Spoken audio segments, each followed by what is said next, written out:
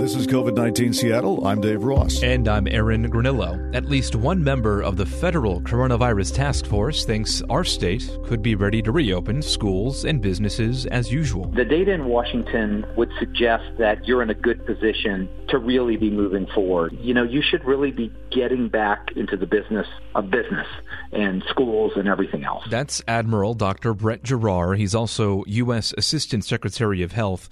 And he tells Jason Rantz on our sister station, KTTH, that Washington is a so-called green state. That means the incidence of COVID-19 is below 5% here. If you're in a green state and you're a green county, there really is no reason that you shouldn't be safely and sensibly reopening schools, reopening businesses. He says local communities may be in better or worse shape, but overall, the state is in a good position to move forward, with the important caveat that people still wear masks and avoid large gatherings. So, who do we trust here, Dave? Do we trust Brett Giroir, the Admiral with the Coronavirus White House Task Force, or our state's public health workers? Must it always be one or the other, Aaron? Can we not just get along? I think that's what's happening here. Yeah. The districts that feel secure about opening up seem to be opening up, and those that don't are going to start online.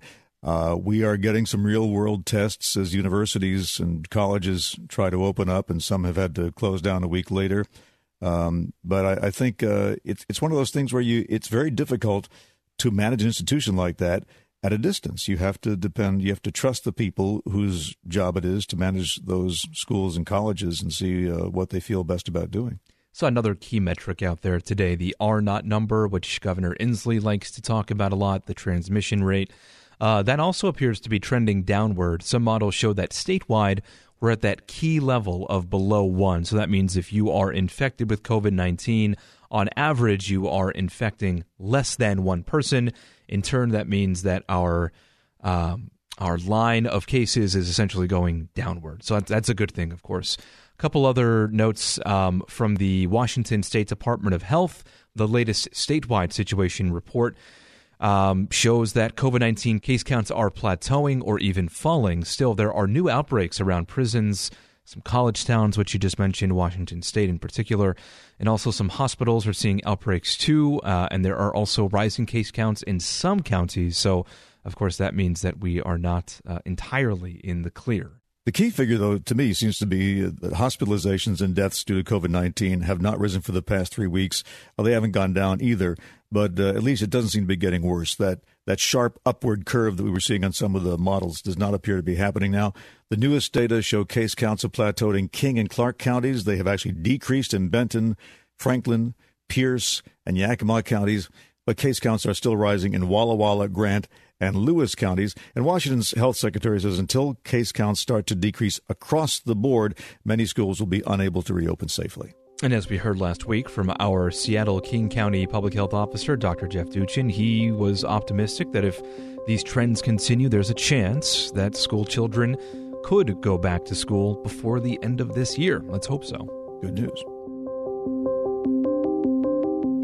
Let's get an update now on the debate in Congress over the next coronavirus aid package. White House Chief of Staff Mark Meadows plans to meet with House Speaker Nancy Pelosi as soon as today to discuss it. However, on NBC's Meet the Press, Meadows said that Nancy Pelosi has not been willing to negotiate fairly. She puts forth a number, suggests that she came down, and yet she's willing to turn down $1.3 trillion of help that goes to the American people because she would rather them have nothing than to give way on what her fantasy objection might be. Mark Meadows also said the new package will include funding for schools, childcare, and hospitals at levels he claims Pelosi should agree with. Can you remind us, Dave, why these two sides still cannot come to terms? Yes, I can. It's basically over funding for the states. Let's go through the sequence of events here. Back in May, the House of Representatives, controlled by the Democrats, but supposedly representing the American people, passed a package for $3.4 trillion. $3.4 trillion. Mm-hmm. Nancy Pelosi has since come down to $2.2 trillion. The Trump people, the president, wants $1.3 trillion, which is $900 billion less than Pelosi's new offer. And that represents the money that would go to the states to help, quote, bail them out.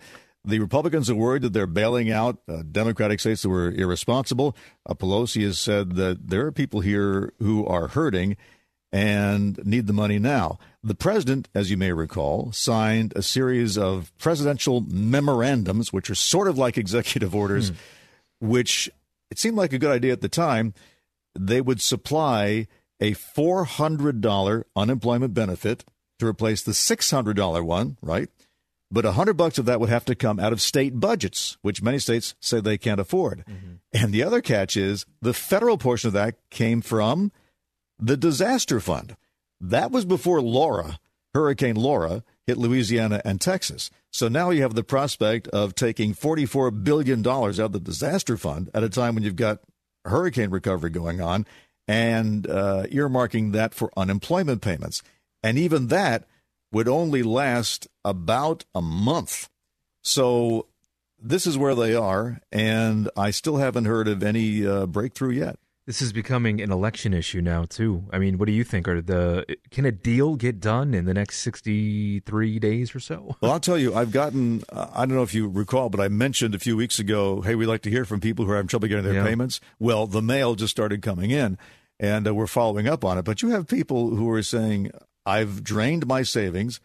I now don't know where to get food. And these are people who aren't in the habit of using food banks, right, who have been employed, had good jobs, but now find themselves looking at an empty bank account and wondering when's this going to change. So it's affecting millions of people, and I have to think that there's a lot of pressure on Congress to do something.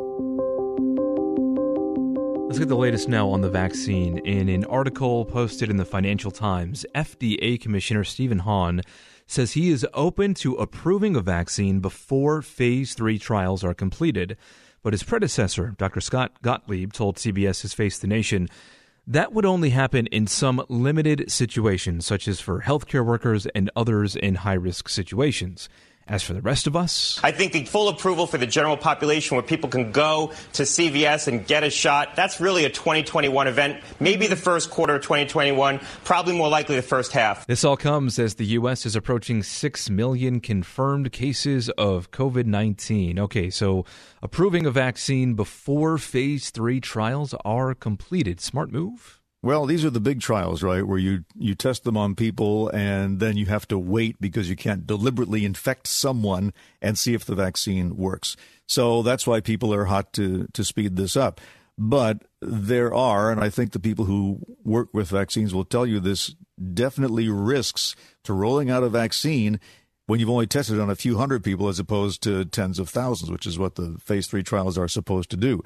And so rationally, you would say then that given the elevated risk, a vaccine that's only been partly tested should only go out to those who are going to die without it, who are so vulnerable, so susceptible to COVID-19 that it's less of a risk to give them this virus before it's been completely tested than not to.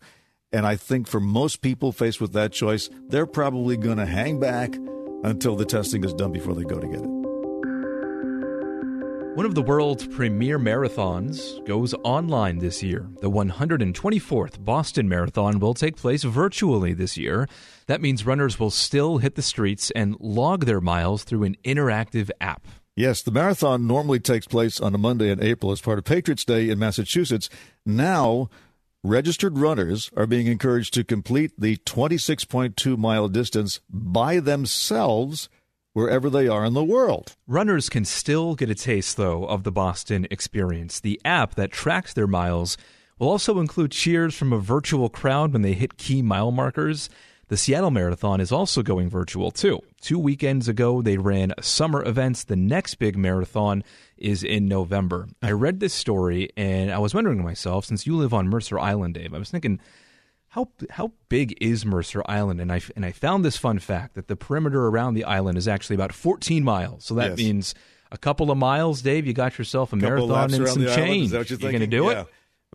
That involves running along north, east, and west Mercer ways, which, for my money, are some of the most dangerous roads in the state, even just to drive. So, no, I will not be running that. By the way, During the New York Marathon, didn't somebody get caught taking the subway for part of it? And if you're going to do this virtual online marathon thing, what's to prevent a whole bunch of people from suddenly turning into record speeds here? I'm hearing excuses from you, Dave.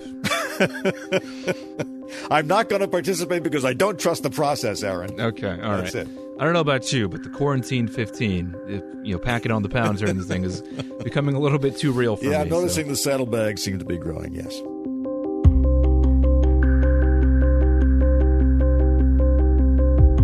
We will be back tomorrow and every day after with a 10-minute rundown of the daily local news. You can subscribe to this podcast. You can also find our news coverage on mynorthwest.com or listen live at 97.3 FM.